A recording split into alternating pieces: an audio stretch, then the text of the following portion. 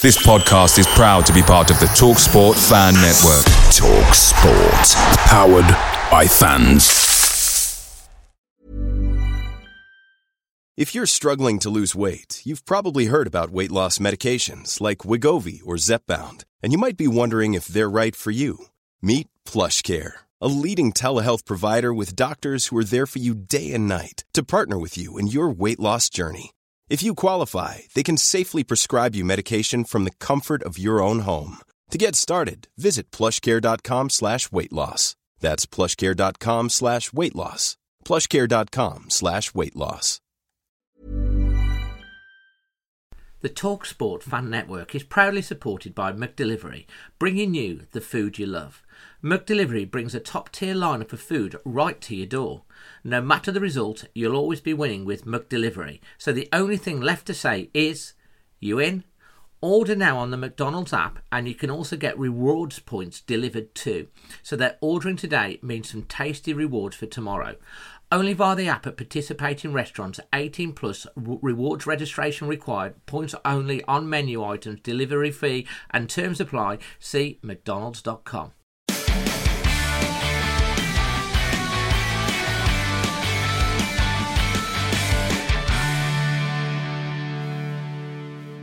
Hey guys, here's a message from one of our partners, Spider VPN. As we all know, browsing the internet can be full of hidden dangers and snoopers, but you can easily protect yourself and at the same time get access to all your favourite websites and streams by using Spider VPN. They have some amazing offers right now and I come highly recommended. Check them out at spidervpn.org and get yourself some great offers now. And don't forget to mention Dazzling Dave or Always Wolves to get yourself a real nice discount. That's spidervpn.org.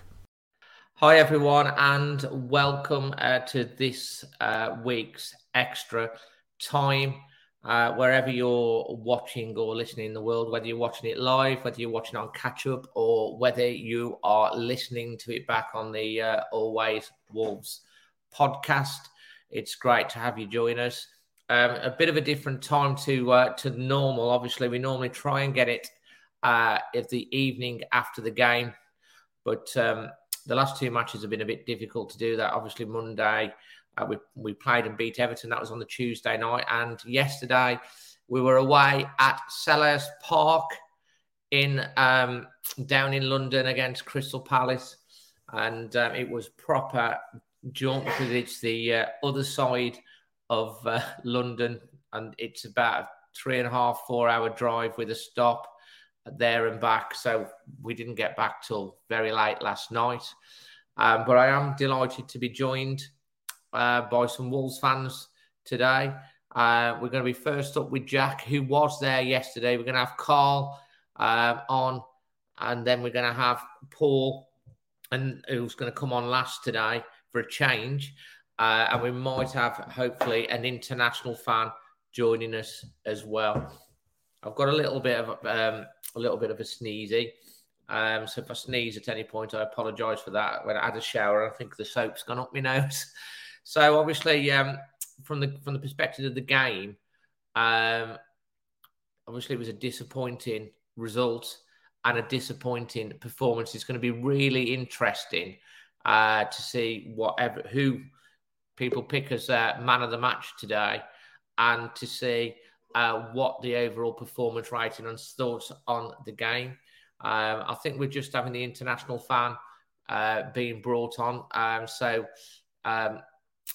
I think we'll probably go with Jack, Carl, Brian and Paul in that order. So let's welcome on Jack to the show. Jack, thanks for coming on again, mate. Hey guys, you all right? You okay?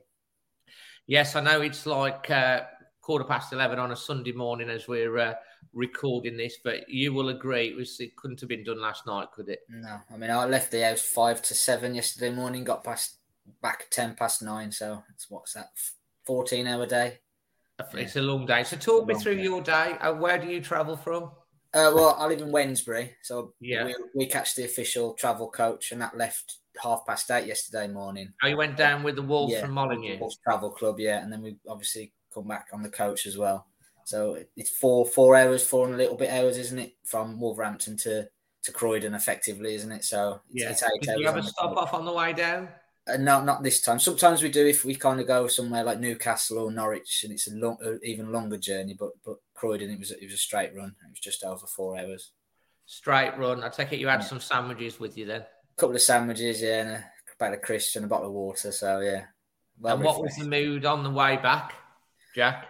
Very quiet, as you'd imagine. Very quiet. I think it tends to be like that when we win. Everyone's obviously quite happy, and the journey seems to be a lot quicker coming back when you win, but when you lose, it feels like a long 4 hours coming back. So yeah, it was a long old one.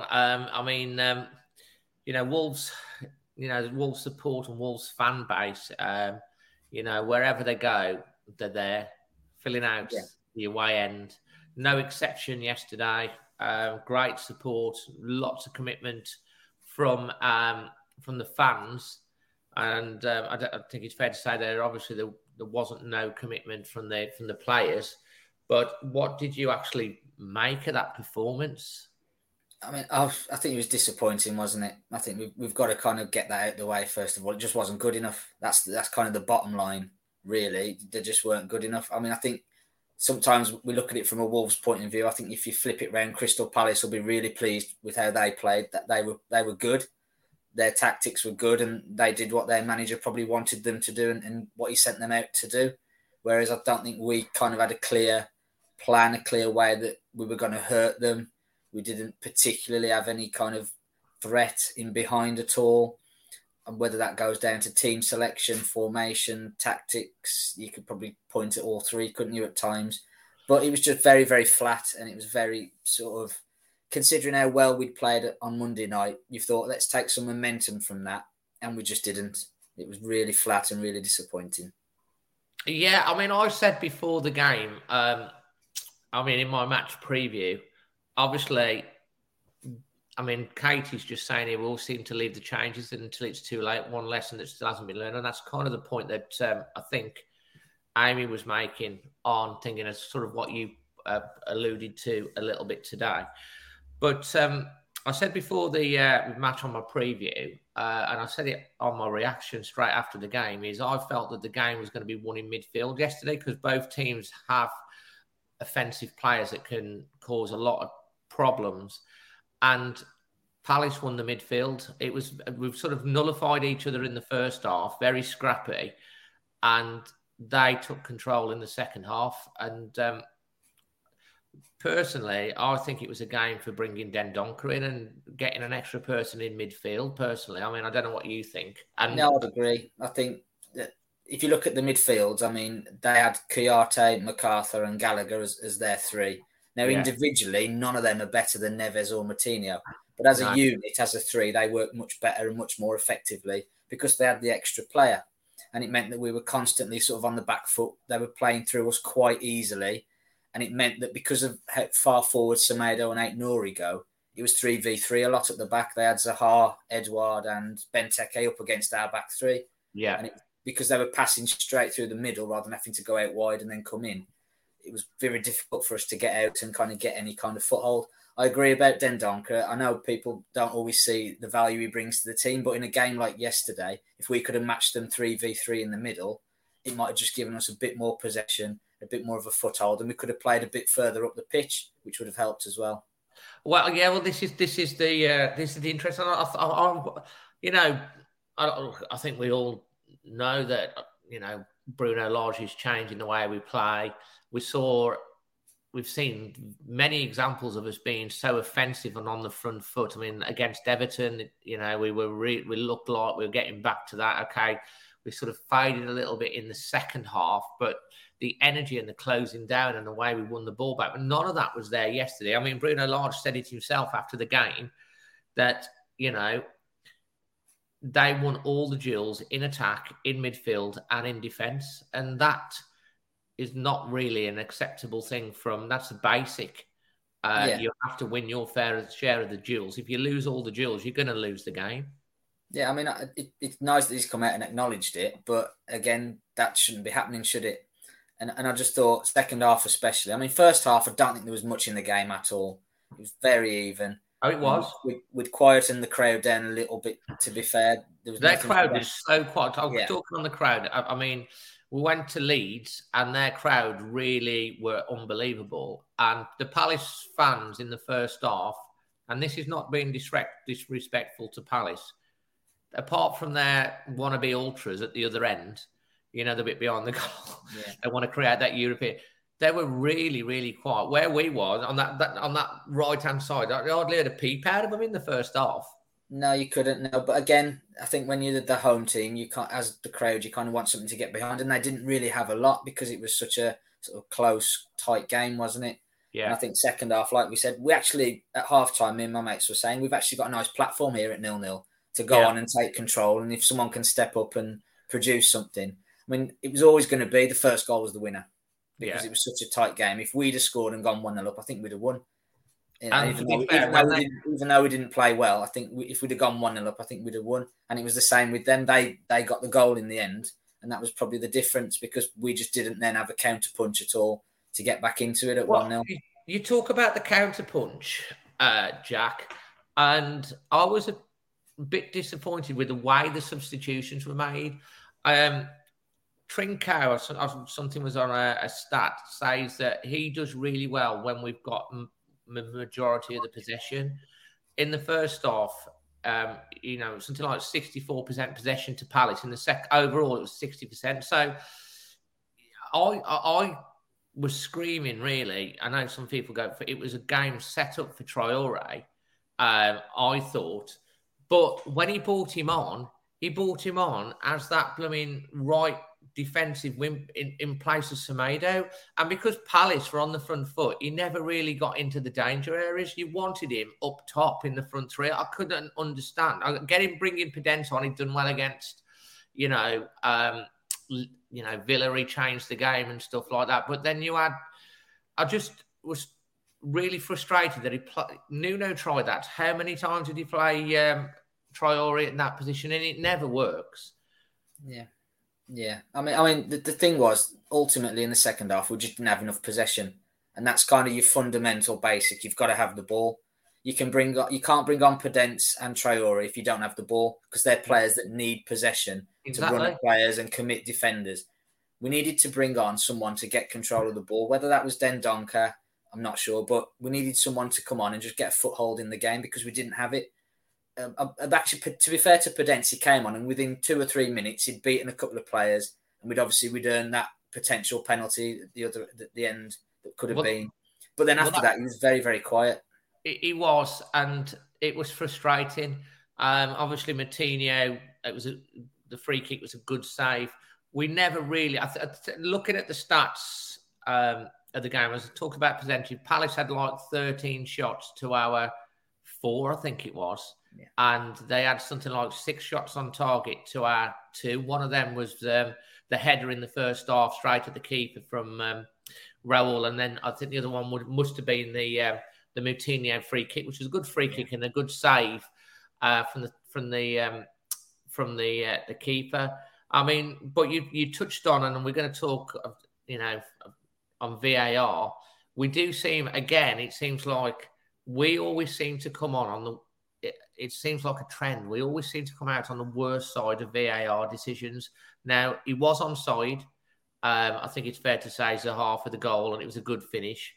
But the penalty, what was your view on that? Was it the right decision?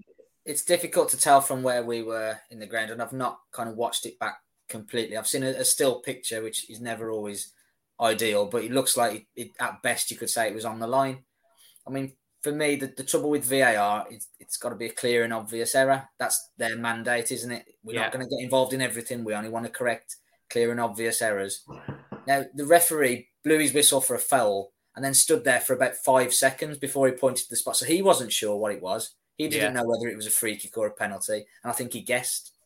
So I think that's kind of one where if he's going to guess, he should probably give a free kick. And then if VAR can prove that it's inside the box, he can then upgrade it to a penalty, if you like. So they probably got the process wrong. Because he shouldn't be given a penalty and then it being changed to a free kick. If anything, it should be the other way around. He should be saying, I'm not sure. I'm going to be safe and give the free kick. And then if it is inside the box, clearly, I can then change my decision and give the penalty. That would be what I think he should do. And what were your gut feeling? Do you think it was a pen or not, from your point of view? Do you think they got it right? I think they probably did, but again, I think there's a wider point with VAR, isn't there, in terms of the emotional sort of the turn of the decision. Because if you look at the incident again, Raul's got the ball tucked under his arm. He's ready to take the penalty or put the ball down. And you put 95 times out of 100, he's going to score that penalty, isn't he? Yeah, and it's a big moment because, like we said, we've not played well, but you've got a chance then to go back to 1-1 possibly, and that could change the whole complexion of the game. Then. Yeah, you could go on, that deflates. We start to take control. You go on, you could potentially win the game. So it was a key decision. Yeah, it is. And whether they got it right or not, VAR takes away that instant decision, doesn't it? If the referee gives the penalty, it's a penalty, and then you can get on with the game. You can take it, and it's like the gut punch of it, having it ripped away, isn't it? That's not great, and we've been on the end of it a lot in the. Well, look at the Everton last week as well. We had almost exactly the same on the other side of the box. Just, I know we won the game in the end. It was just it was virtually the same sort of. Just outside the box, the same, wasn't it? Yeah. And again, like we say, it's that thing. You think, we've got a penalty, we can get back into the game, and then suddenly it's taken away. And you can see the reaction of the players. It's the same. They feel that gut punch of, it was the same with the goal because they score. You think, oh no, the flag goes up, great, we've got away with it. Let's use it as a warning. And then all of a sudden, 2 or 3 minutes later, they've checked it. It's a goal. You're 1-0 down. And you could see the players' heads go, and it's worse than if the flag hadn't gone up, because we've got away with it, but then we haven't. It's and it was the right decision for the offside. He was onside, but it's the process that I think doesn't help. Do you think we should have done better with that passage of play, though? Semedo just hacked the ball straight to, didn't really get any length on the clearance. It went straight. I think it might have been Gallagher. I don't know who picked it up, and then he threads the ball straight through. Is there any blame on the defence there for Wolves not dealing with it? I think probably, yeah. I think I've not watched it back too much. It's too painful, isn't it? But we do seem to have a habit. We've defended pretty well all season. We've got one of the better records, but we do seem to have a habit of giving away chances, and where there's an opportunity to clear the ball or to make the right decision, we don't seem to do it. I think if you look at we've got 12 goals we've conceded. I think 3 have been penalties. I think 3 have been huge deflections, and then 2 or 3 of them have been where we should have cleared the ball or we should have put a tackle in, and it's just like the Man United goal. It should have been a free kick. Yeah, probably. Yeah, there's that one as well, isn't there? But it's kind of, we haven't really been absolutely undone by a brilliant piece of play.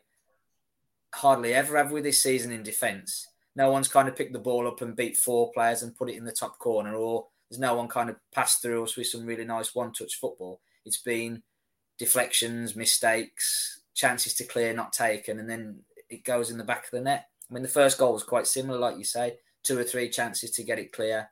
We don't, and then from there it ends up in the back of the net. Absolutely. I want to thank OK for becoming a channel member. Much appreciated. If you want to become a member of the channel, the details are below. And also for the donation that helps me keep buying the software to do these streams. So thank you so much.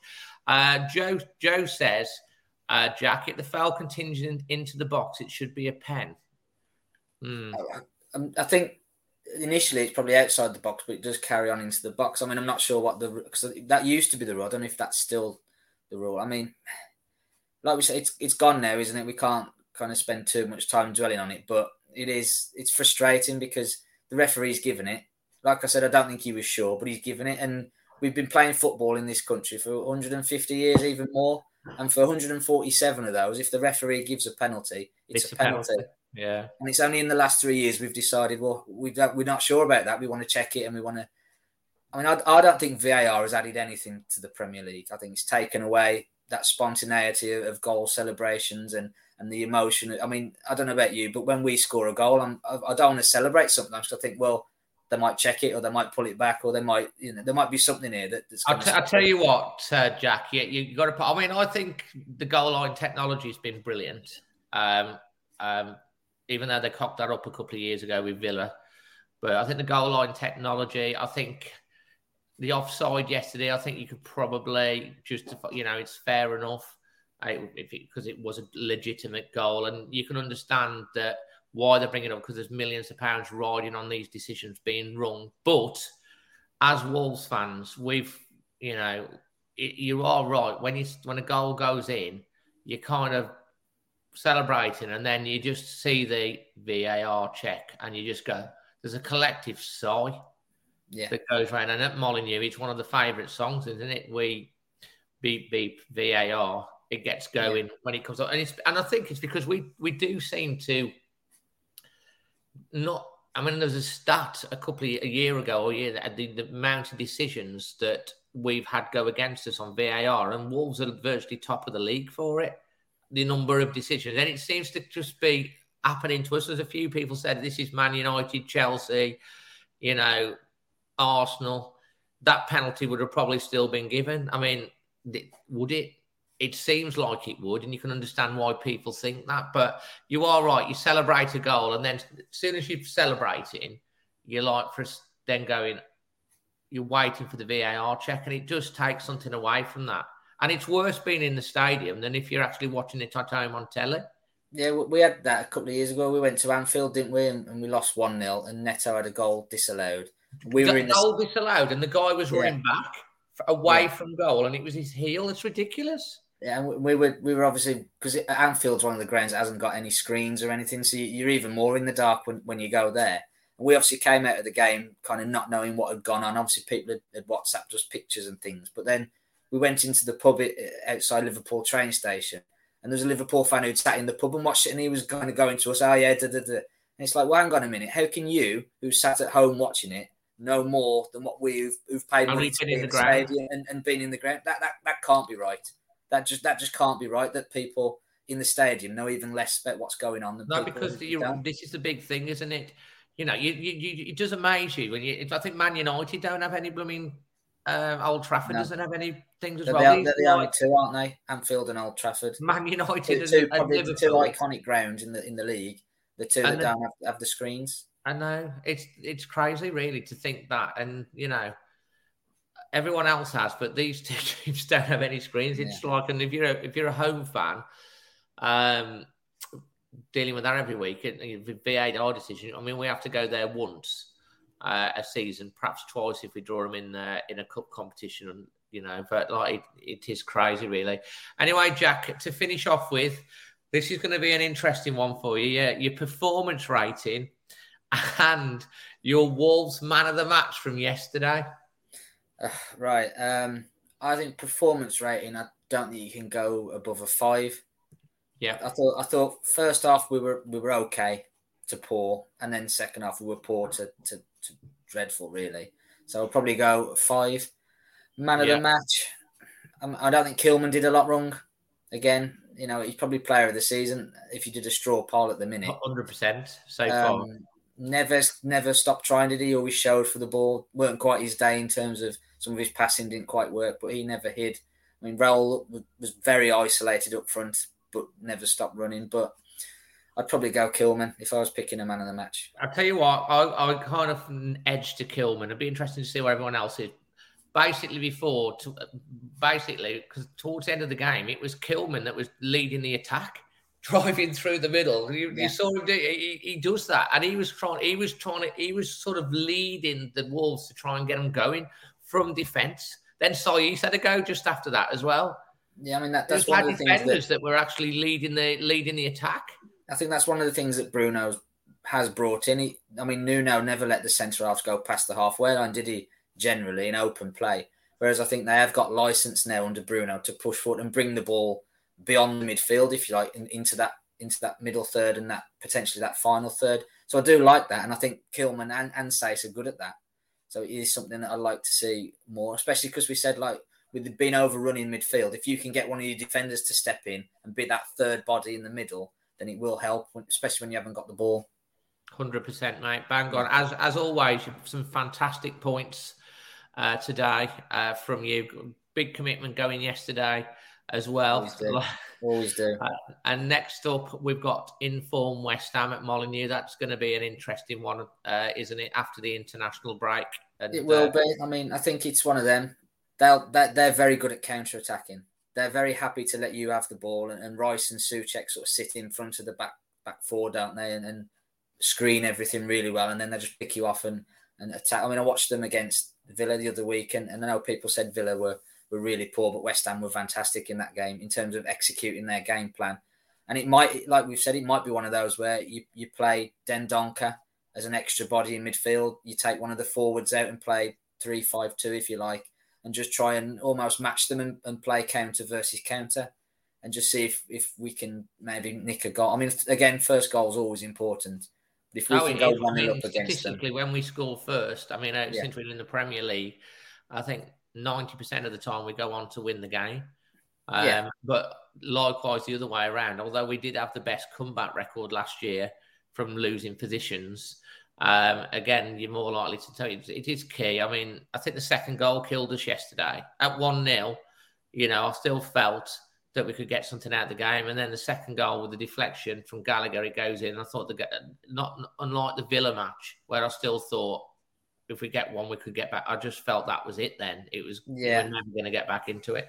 Yeah, and it's one of them, isn't it? Because like you say, I mean, at 1-0 down, when you're not playing well, you need something to go your way. Whether that would have been the penalty decision on another day, if that goes our way, possibly. That's the kind of spark you need sometimes. Or you need something. A bit of luck you need, and it changes the game. Yeah, and we just didn't get it yesterday, did we? I mean, I thought the referee was poor. And I'm not just saying that because we lost. I'm not being bitter or anything like that. I just didn't think he had control of the game. I mean, he tried to stamp his authority, didn't he, by booking Moutinho in the first 5 minutes. I'll tell you what, talking about that booking, Moutinho got booked a few weeks ago in another game. And I think that also affects us because Moutinho's like a little terrier. He'll snap away. And when he's on a booking, he ain't the same, is he? No, I think Leeds, wasn't it? He got booked really early away at Leeds, and his effectiveness is affected, isn't it? Because you can't make those sort of. And sometimes when players are running through, you do take a yellow card, don't you? A bit of a tactical fail, if you like. When you're on a booking, you can't really do it. No, so take a yellow card. Yeah, in the 75th minute or something like that. When you've but like after 5 minutes, and I think again that did affect our control on the midfield. And it's a good point you raised there. We'll talk more about that with our upcoming guests. Thank you so much, Jack. Have a great Sunday. And you, mate. Look after yourself. Cheers, mate. Yeah. As always, some fantastic points there from Jack. Next up, we're going to have Carl. Then we're going to have Brian, who is over in Thailand. And it'd be great to have him back on the channel before we get to Paul. Carl, welcome, young man. Good morning. Good morning, Dave. Good morning. Where are you today? You look like you're in a car. I'm in a car, yes. Just done a bit of a shopping and then just thought to talk to you. Fantastic. Well, it's good to have you on. I guess you watched it on a stream yesterday, Carl. Yes, I did. Yeah, whole 90 minutes of it, yes. And what did you make of it? Yes, it's exactly what Jack said. It was a poor game and we were outfought in midfield by Palace. Palace were absolutely an excellent playing team. And they played really well. And I think Bruno made a mistake of not playing an extra midfielder in the squad. I think he should have changed it for the Everton game. Yeah, I mean, you'd have brought an extra midfielder in for this game, would you? Yes, I would. Tighten it up. Because Palace are really good on the their midfield's quite strong. And obviously Conor Gallagher is the one you've got to watch out for. So yeah, of course. Like he's one of their danger players, and also Zaha. Or they've signed him. I'm not with an option. I'm not really sure on that. Carl, you normally know these sort of stats. He's on loan. He's on loan from Chelsea. Oh, is it Chelsea? He was on loan to Albion last year, was he? Yes. There you go. That's why. That's right. Yes. That's the Albion connection for you. And so were you watching on your computer, were you, or on the telly? Yes. Yeah. That's fantastic. Yeah, so... watching on the TV, streamed on that way. Yeah, no, absolutely fantastic. So, I mean, what sort of player impressed you yesterday? Any players impressed you at all, or do you think it was just a general... Well, Sarr played well first half, keeping them out, keeping the clean sheet in the first half. Kilman played well. Moutinho was unlucky with that booking because there was no contact to the player when you look at all the angles they showed on the stream. And Well was unlucky. Wang, not so good. Kind of few of the players did play well, but there was inconsistency going on with the squad. But I would have changed it from the Everton game, given something like Podence in from the start. I would have started him. Well, I think that's why I come back onto the player that's hungry. He's on the bench all the while. Traore was very unlucky. I had Traore in for Trincao on my pre-match for this particular game because I thought that's what I did. That's what I did the same as well. Yeah, I think Trincao. I must admit, I thought Trincao was, and Paul will probably be able to talk a lot about this when he comes on because he does know his stats and things like that. But Trincao's contribution yesterday was a bit anonymous. And I think that's because we didn't have control of the game to give him the ball. Well, there was none of them runs. No, because if you looked at the heat map of Trincao during the game, it was non-existent. And where was he? So he was mostly, say, central midfield, not venturing forward. He only ventured forward about 3 or 4 times during the game, and he was really poor. Yeah, I would have done a swap at half. I would have done a swap at half time, but yeah, no, I mean this is the disappointing thing that I felt because you needed someone to create something and push them back, and this is why I wanted Traore on. And I know he divides opinion, but he does create chaos, and because he's got that pace, and then he brings him on in place of Semedo, and I'm like, no, you want him up the pitch. You don't want him defending. He loses the ball. He tries his best, but you want him further up the pitch, and that was really frustrating. Well, you look at it, though, Dave. How many touches did Traore get when he came onto the pitch before he got a touch? It took him 7 minutes before he got a touch. It was a long time because they wasn't giving the ball to him. Well, he ain't going to get the ball non-existent in that sort of area other than trying to get a tackle and block the attackers because we weren't getting control. We weren't able to give him the ball. He did have a few forages later on in the game, but again, that's from a deep position, and I was disappointed. He's not a wing back player. He's an attacking midfielder, and the thing is, he attacks at defenders. If we had him from the start yesterday, we would have won that game. But we're not the manager, we're the fans who watch the game, and we're just baffled by his decision. But the thing is, that result's now gone. We've got a tough game to come. Troy's got to start that game. He must. Well, I guess I would now. It's all. I guess we'll have to see what happens. How they all come back from the international break because we've got a lot. I'm not sure on the Raul situation, how many games he's got for Mexico because I know Mexico are playing catch up, and whether they've got another 3 games. I think Mexico have got. I think they've got 2 games because they played 3 last time, so they've got 2. Yeah, I know they've been playing catch up, haven't they? I mean, Lucy, the Golden Girl, says here, I hope Traore is off in January to bring players in that fight for the ball instead of waiting for it to come to him. I mean, he's the eternal enigma. He's got everything in his. You know, we talk about this. We could get him playing.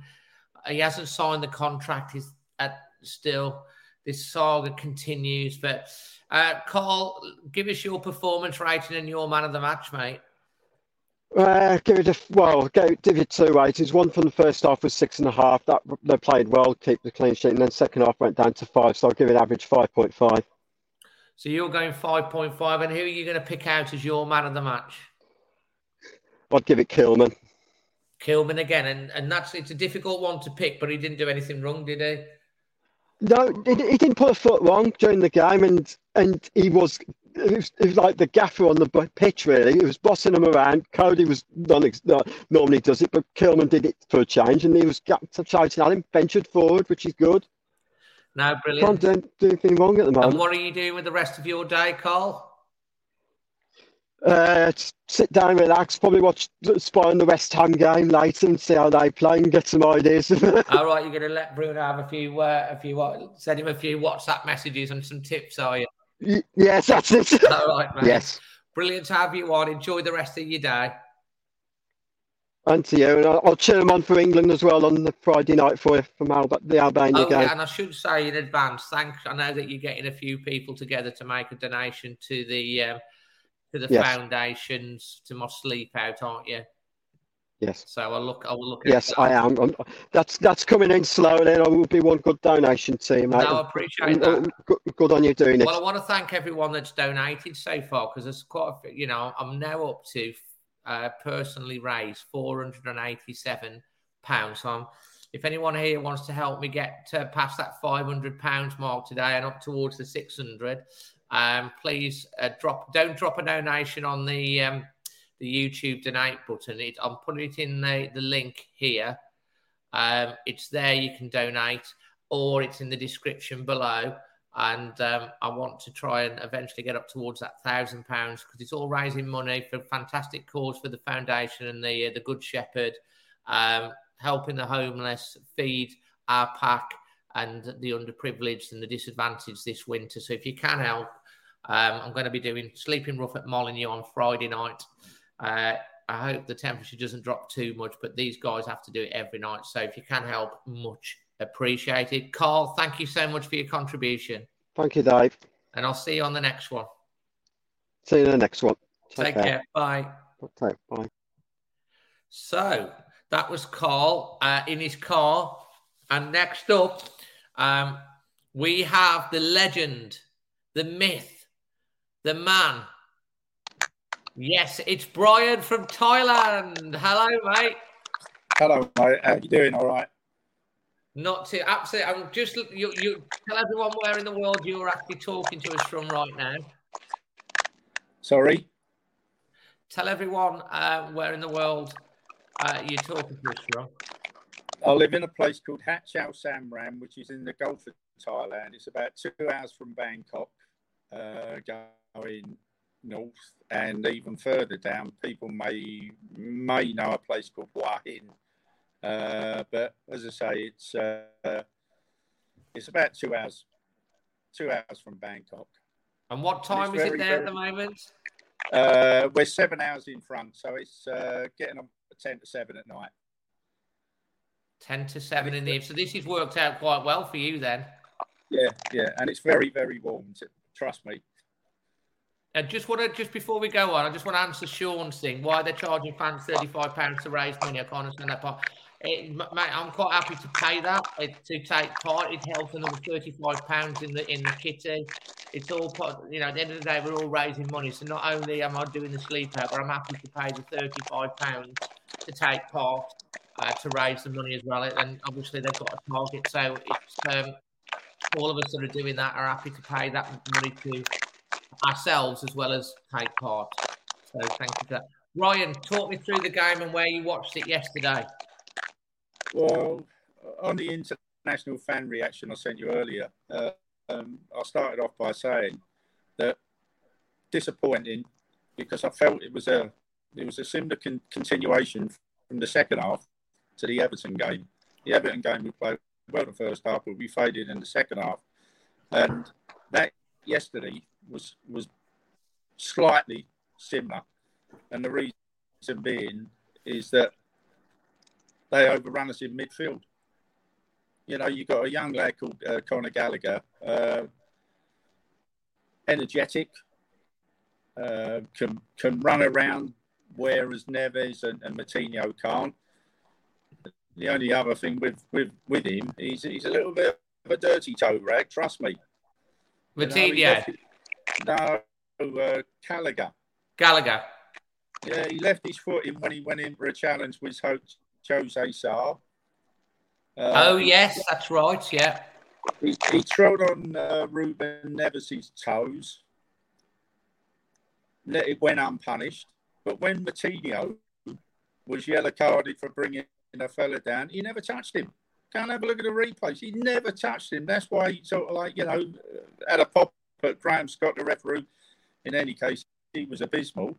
But he said, I never touched him. And you can see it clear as daylight. There was daylight between, Moutinho's boot and the fella going down. He had a poor game, the ref. He gave them more than he gave us. It was a lot more lenient with them. There was a couple of challenges in the first half. They got away with it, and Moutinho was booked virtually for his first tackle straight on. But the thing was, though, at half time, you could see that they had more of the ball in midfield, and it was crying out to take Trincao off and bring maybe Dendoncker on, just to shore up the midfield slightly, because our two in midfield, Neves and Moutinho, you wouldn't swap them for anything, but they're not the quickest at times. Yeah. And they seem to get more of the ball, and no, it wasn't a good performance overall. No, I absolutely, mate. And were you watching on the telly? Yeah, I picked a stream up, and lo and behold, the actual commentator doing the stream was none other than Jackie Oakley. Oh, Jackie Oakley, Wolves fan, yeah, absolutely. She must have been, spitting feathers at the end when we lost, because I know she's a hardened Wolves fan. Yeah, she had Glenn Murray, the ex-Palace fella, alongside her. But yeah, she did a good commentary, but I bet she weren't pleased at the end. But no, the poor refereeing a couple of times. They got away. I think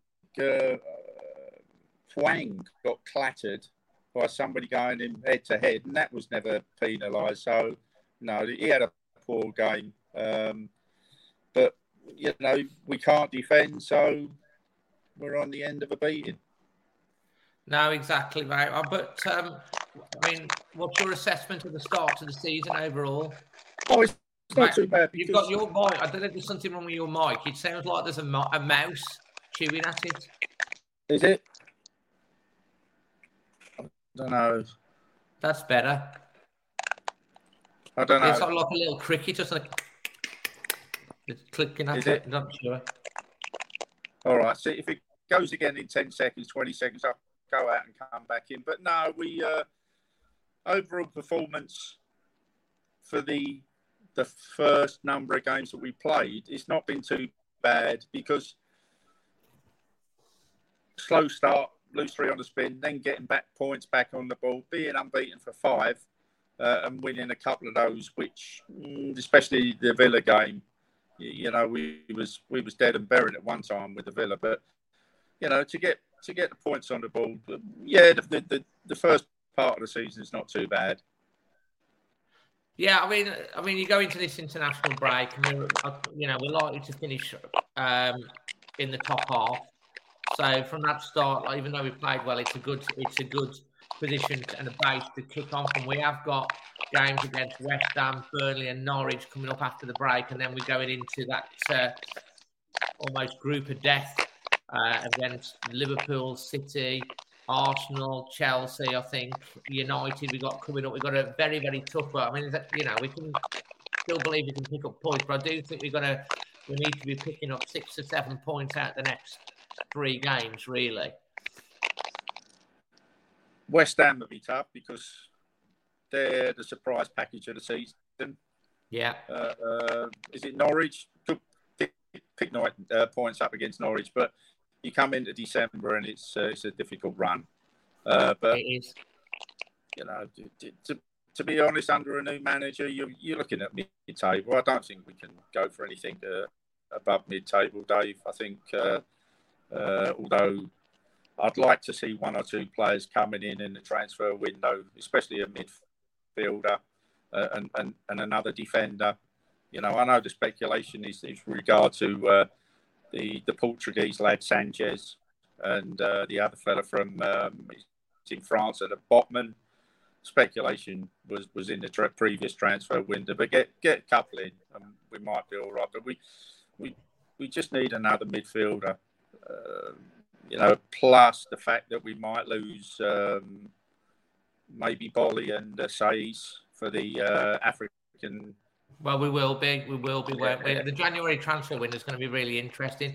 Brian, what's your performance rating and your man of the match for yesterday? Well, I gave it no more than a 5, in between a 4 and a 5. Said with tongue-in-cheek on the international fans' reaction, man of the match was the fans who actually went down there, because I couldn't really pick anybody out. But if push comes to shove, I'd say Kilman. Does he deserve a call up for England? I'm not too sure. I think he's still in his early stages, but I would have said Kilman. And there was some quiet performances, especially Trincao. I don't think Semedo was in and out.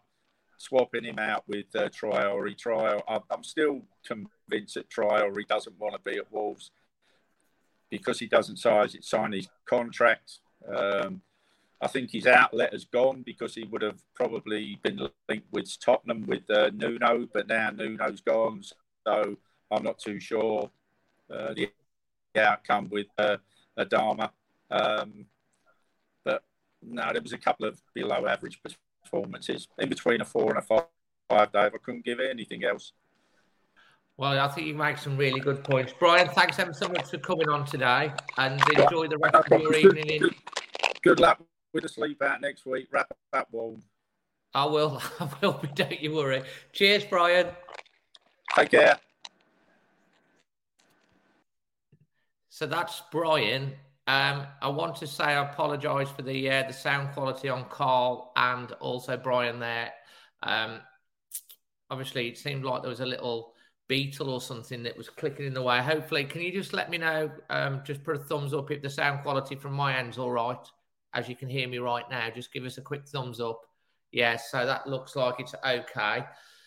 So next up and last but not least, friend of the show, it's Paul. Hello, Paul.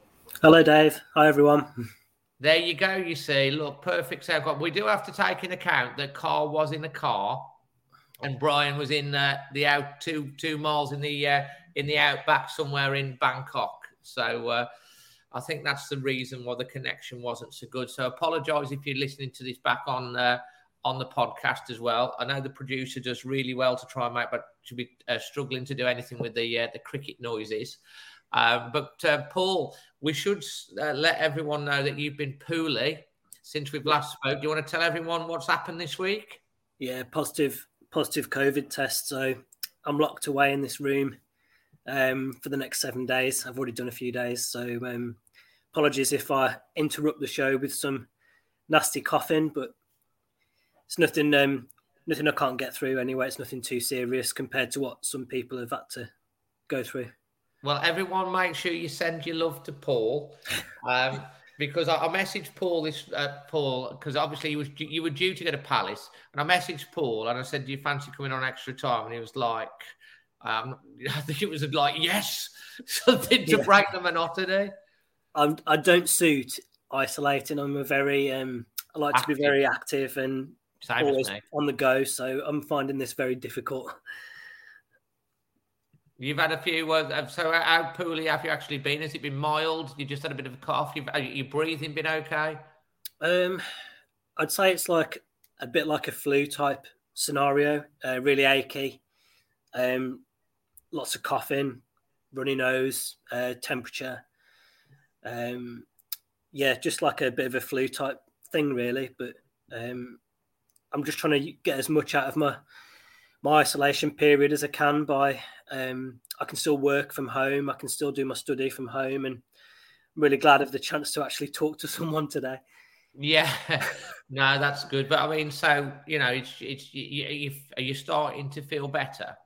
Yeah, I think so. Yeah, I mean, I've cut the grass this morning in the back garden, so I felt strong enough to do that. But for the rest of the day, I don't think I'll be doing an awful lot, to be honest. I guess it wipes you out, really, doesn't it? Yeah, I do feel a bit wiped out, but it could have come at a worse time. I mean, as you know, we've got Samosa Saturday coming up pretty soon, which I really want to take part in. Yeah. With the international break as well, I'm not missing another match next weekend, so it could be a lot worse. I'm trying to keep my glass half full.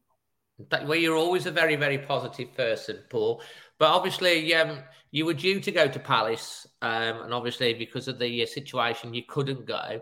And I think I don't know whether you watched it on a stream or you listened to it, but you watched obviously Match of the Day last night. I mean, how did you manage to keep up to date with what was happening?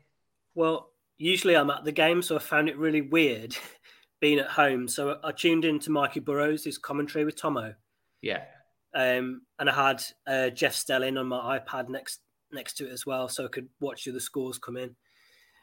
So I always think that they're he's a really good commentator, paints a really good picture.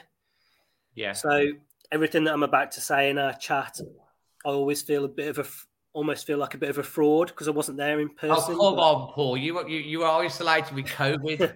No, you would have been there. You would have made that epic journey down if you weren't Pooley. No way you're a fraud.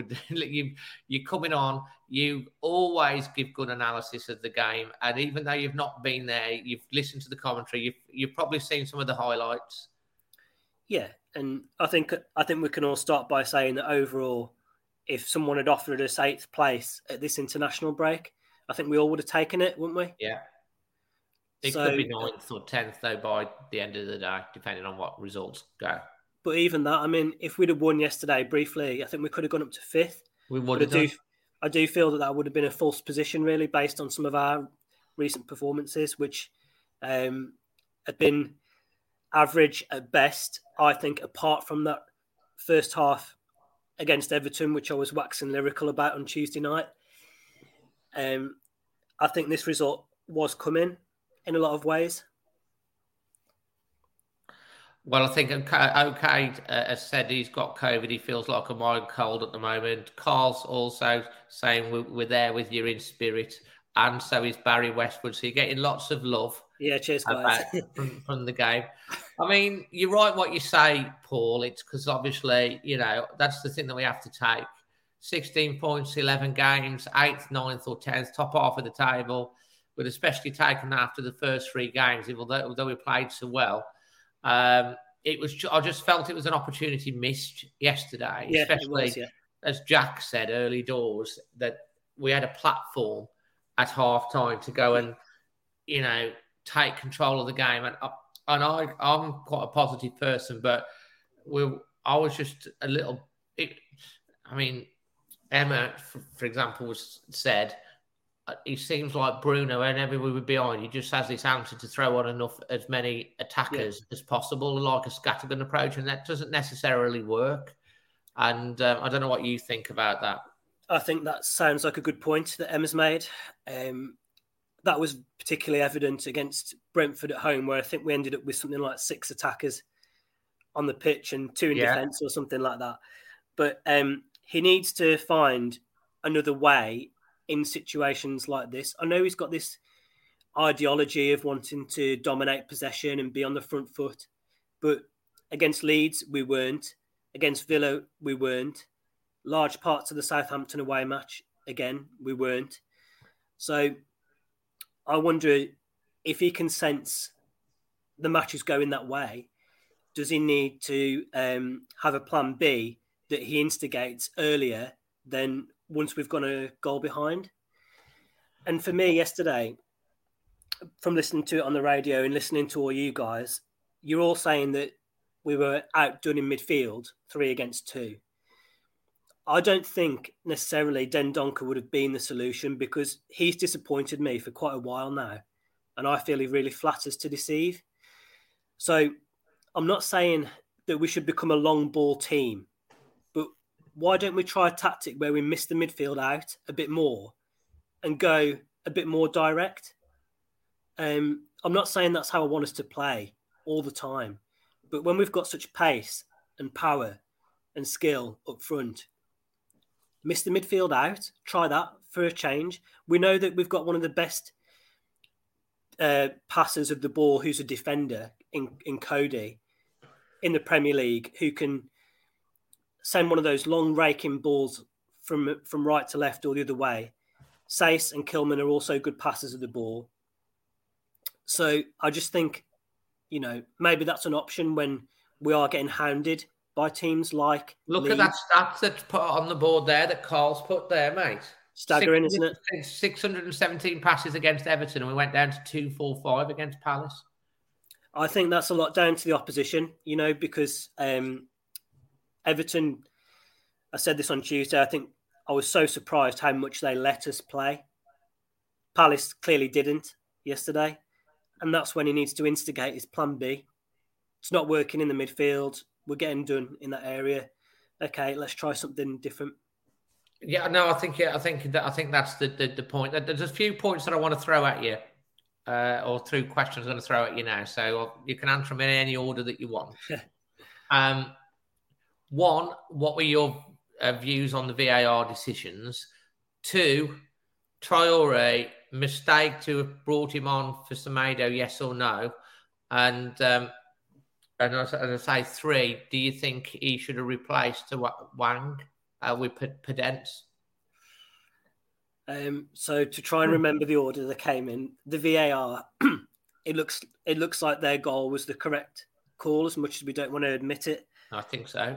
And with offsides, I know we don't want these armpit offsides, but in general, I think VAR is playing less of a contentious role this season. We're not really been sat here talking about it much, have we? With regard to the penalty, Mikey Burrows made a really good point in commentary that it's only meant to come into play to overturn a clear and obvious error. Was it a clear and obvious error that he'd mistakenly given a penalty? I don't think so. So if you take that view, no matter what the rule is, to me, looking at the replay, you know, it could have gone either way, couldn't it, the decision? Yeah. So it's not a clear and obvious error, so it shouldn't have been overturned. You asked about Traore for Semedo. Hard one to call. I think he probably should have started the game, so it shouldn't have even been a question, to be honest. I can see what he was trying to do. But like you said earlier to one of the callers, if he's going to do that, you've got to give him the ball to make an impact. And like at Leeds, he was anonymous. When he came on against Southampton, didn't have a kick. So as much as whether that should have been a decision or not, there's obviously a flaw in the fact that he's not being serviced to service other people. As for Hwang, I think taking him off, you take off a goal threat. Yes, by the sounds of it, he wasn't having his most telling of impacts on the game. But when you've scored 4 goals from something like 4 or 5 shots, he scored with every shot on target, Paul. That's the stat. Yeah, so I think you probably leave him on for that reason. So I hope that's answered your questions. And again, we saw Fabio have a cameo for the last 2 or 3 minutes. What do you make of him bringing him on, like again in added time, like he did yesterday? Don't see the point. I don't see the point unless he's got in his contract that he gets an appearance bonus, and the manager's trying to keep him sweet by getting him on the pitch so he gets a bonus. I don't know. If that was the case, that would be very, very wrong, because at the end of the day, they all get paid good money. Yeah. You know, he's probably got more at 18 or 19. He's probably earned more money in 1 year than we'll earn in 10 or something like that. I still think he's got some kind of role to play. I've seen something in him that makes me think, you know, he could be good for us. His chances are obviously limited at the moment because there's not a chance he's going to get in the team ahead of Jimenez. No. If you play 2 up front, it's Jimenez and Hwang. I don't think Jimenez did a lot wrong yesterday. He just didn't get the service. No. And that's a point I wanted to make, actually. Thanks for reminding me. I love Jimenez, and I think he's one of the best players, actually, that I've ever seen play for us. I still don't think we're getting the best out of him, though, because I think the service he's getting is almost non-existent. He's not missing many chances, is he? Because he's not getting many chances. And I think somehow he's got to find a way of trying to rekindle that partnership with Traore, because he's got a little one going now with Hwang, and that's a different type of partnership to what a Jimenez and Traore partnership would be. So I think if you could try and have the best of both of those worlds, then, you know, he might start scoring more goals again. Did you watch that video they put out this week of his 50 goals that he scored? I haven't had a chance to watch it yet, but it's on my watch list, shall we say. When you're in isolation, you love it when things like that come along because it's 17 minutes long. Yeah. But it just reminded me of how many of his goals were from Traore crosses. Yeah. And I don't see why that can't still be part of our armoury in our attack. They had a purple patch, didn't they? They were nearly up for the record of assists the year before last, or wasn't they? They were. And who else would you want to service Jimenez? A player that beats his defender almost every single time, knows where to put the ball for him. I just think that could be utilised a bit more. I think you're right, and I do think the other thing as well with the Adama situation is the uncertainty that's surrounding him at the moment. I think we all. I'm getting to the point where he's like, blooming hell, sign the damn contract, because it's been going on forever, and Wolves are going to have to sell him in January if a decent offer comes in, because you can't let someone run their contract down. And Brian hit on the point. And does he really want to be at Wolves? Is he looking for a move? Is he not getting the game time at the moment because he hasn't signed the contract?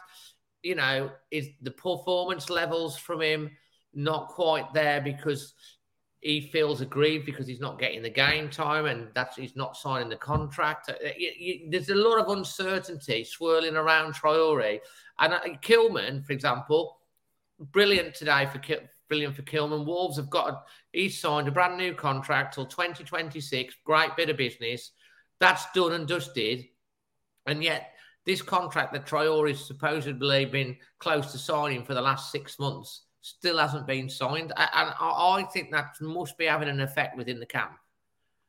Yeah, it's not helpful, is it? I think that's the first thing to say. It's not helpful. It's got to be a bit of a distraction. It does keep coming up in the conversation, and I don't see how it's, it makes you smell a bit of a rat, doesn't it? When there's been talks ongoing for so long. How hard are the two parties trying to resolve the problem? I know contract negotiations aren't meant to be just really simple and thrashed out in half an hour over a table or whatever. But at the same time, how much do we want to keep him and how much does he want to stay? That's the thing. I mean, you look at they do take a lot of time to sort out. But you look at the Kilman thing. We weren't even talking about Kilman's contract. Bang, no. It's done. Yeah, 2026. The guy's 23, 24, and we've got his services secured until 2026, unless they obviously see him as a long-term part of this team. And Traore's how long's he got left to run now? 18 months, is it? Yeah, that's right. He signed a 5-year deal when he signed for us, and he's been here nearly 3.5 years now. But I think that also brings us back to the thing. And obviously, I'm not one to be negative or critical or stuff like that. And I'm glad where we're at, and I still think that we're in a transition at the moment. Bruno Lage, I don't think he's able to play the way he really wants us to play. He's having to play with the blocks that he's got. We know that we're too short. We're at least one player short in midfield. We know that we need defensive reinforcements. We're quite well stocked, I think, in the forward areas. I mean, if you look at the forward areas, Podence, Trincao, Raul, Fabio, Adama, Wang, and then Neto when he's back. We've got Johnny to come back at wing. So technically we've got two positions at wing back, with Hoover, Johnny, Aït-Nouri and Marcel. But then you look in the midfield, Moutinho, Neves and Dendoncker, just the three. And Dendonker's hardly getting any game time. And then you look at the back, you've got Bolly, Kilman, Cody and Saiss.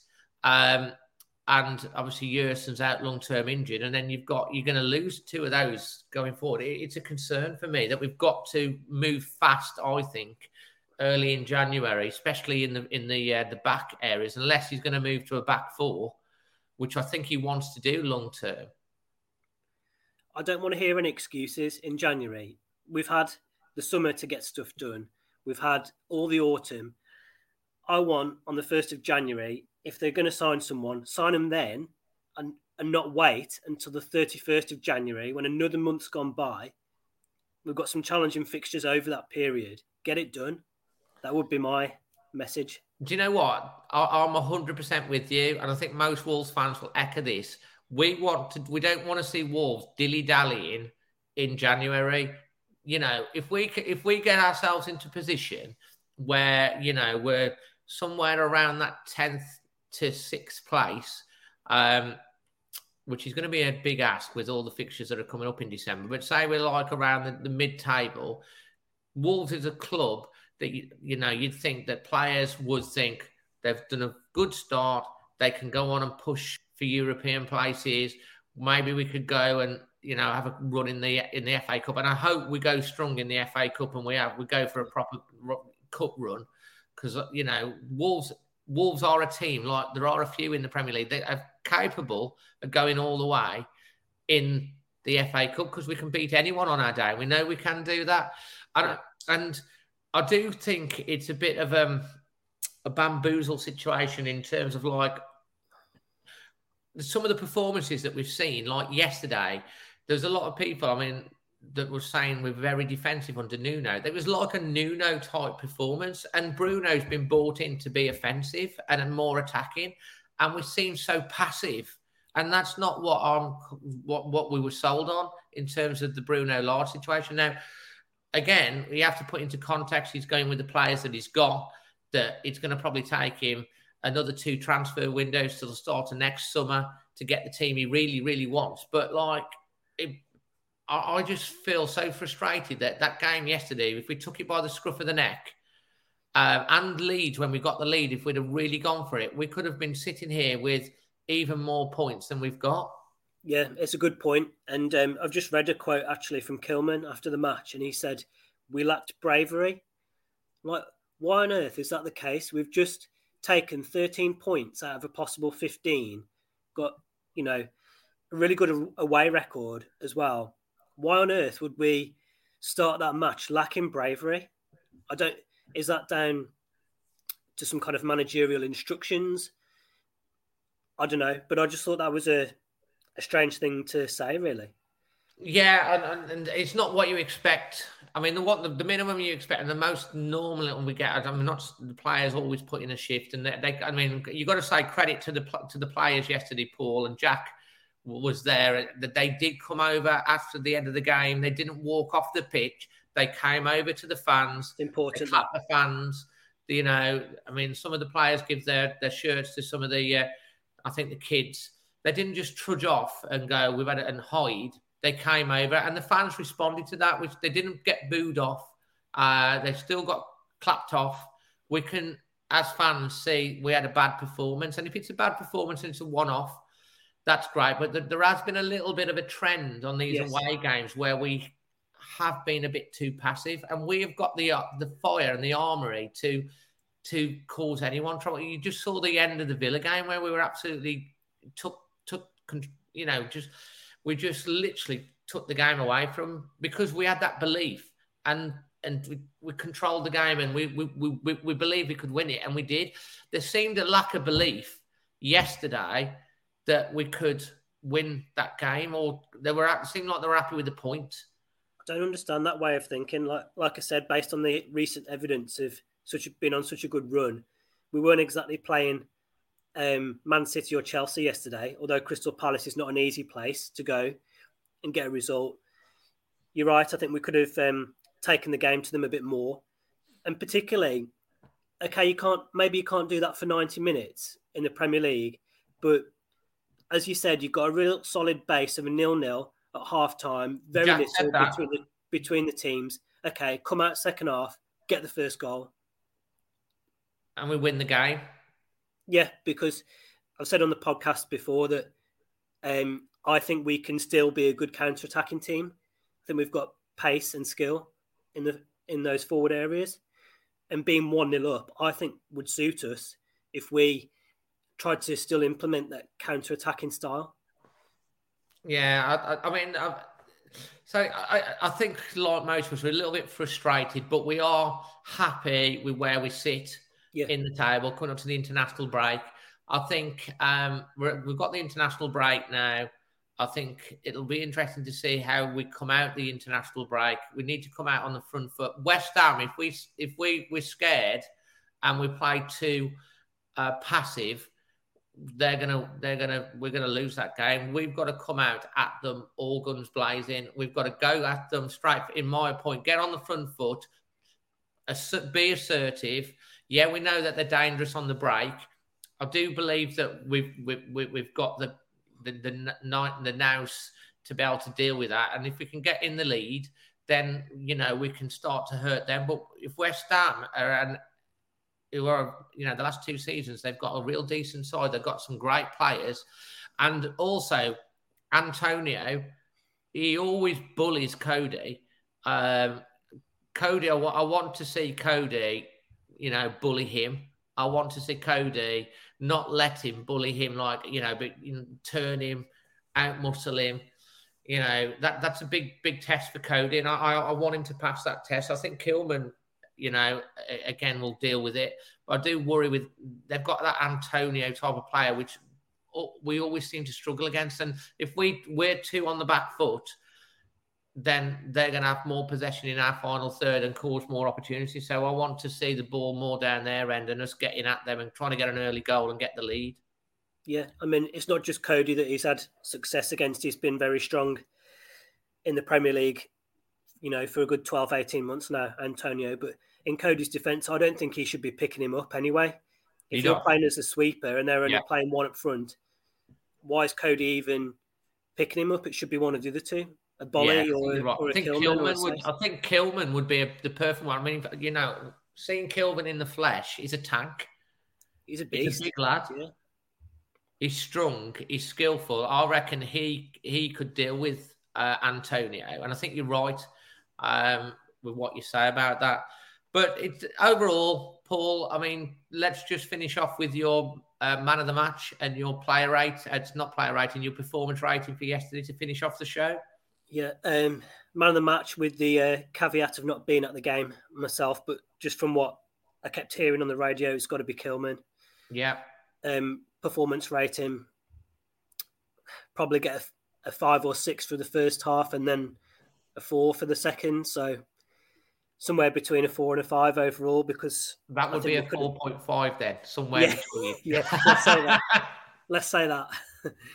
So yeah, shame we didn't go for it as we could have, but overall, I'm not going to go into the international break in the doldrums because I'm happy enough with where we are overall and looking forward to the West Ham game after. Yeah, exactly. And I think we have to take into account there's going to be inconsistent performances at the moment. I don't think we're going to see the best of this Bruno Lage team until probably next season, once he's done another 2 transfer windows. And hopefully that's because it does take time. I think he's doing a decent job on the whole. There are obviously question marks about how late he makes changes and some of the decisions. But again, as you say, we're in a decent position. We're happy enough. And if we can kick on off the international break with the fixtures that we come up, especially with a good showing against West Ham, then that'll set us up hopefully for what hopefully can be a decent transfer window in January, and then the rest of the season, who knows where we could end up going.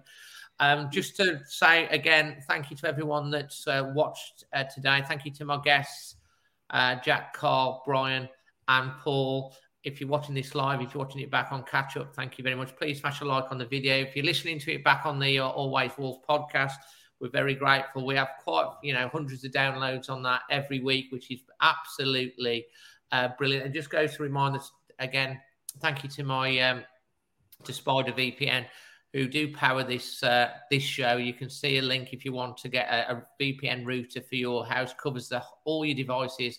The link's in the description below. And finally, I am doing, again, just a little plug to do. So I'm doing the Molyneux Sleep Out on Friday. If you can, hit the link below and even chuck a $5 in. It all goes towards fantastic causes, and that would be appreciated. I will do a little bit of a vlog on the night for that, so you can see behind the scenes, because I know a lot of you will be interested in what you're sponsoring and supporting me in. And, it all helps those less in need. So, Paul, thank you for coming on the show. Thank you for holding on to the end of the show as well today. Dave, I'm just so pleased to be able to talk to someone for a bit. So thanks for all the nice messages I've seen come up in the comments as well. And I'll be at the West Ham game, so happy to chat to you about yes. that. What time's the kick-off for that? 3 o'clock on a Saturday. So we'll be doing a Saturday night extra time for that one. And and all the guests today, fantastic, absolutely brilliant. Paul, hope you're back and firing soon, and you're keeping plenty of things to keep you busy. When's your isolation end? Saturday at midnight next week. So on Sunday, I'll be out and about. Oh my God, you've still got another week to go. Yeah, I'll do a test on Sunday morning just to confirm I'm all right. But the kids are involved in some remembrance parades next weekend, so hopefully I can help out with that. No, absolutely. You're top bloke, and we all hope that you get well soon. And anyone who's obviously suffering with anything poorly or thing, we do send our love to you and your families as well. And so that concludes today's show. We're going to the international break in the top half of the table, 16 points after 11 games. And we will see you with the next extra time after. There will be some content in between. Look out for that. If you're brand new, please consider subscribing. Until the next one, from me, Brian, Jack, and Paul, always Wolves. Cheers, everyone.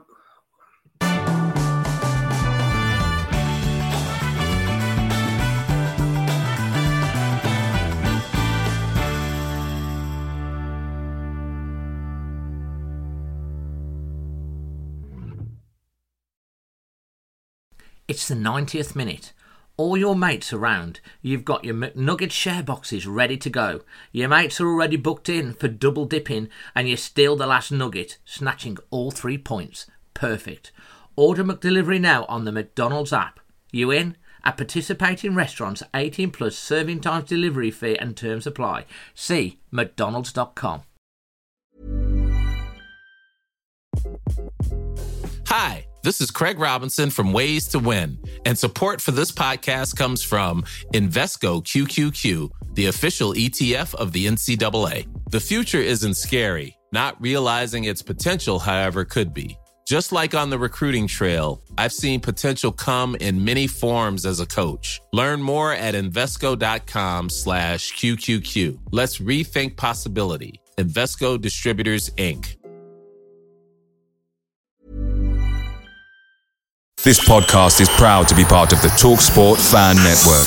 TalkSport. Powered by fans.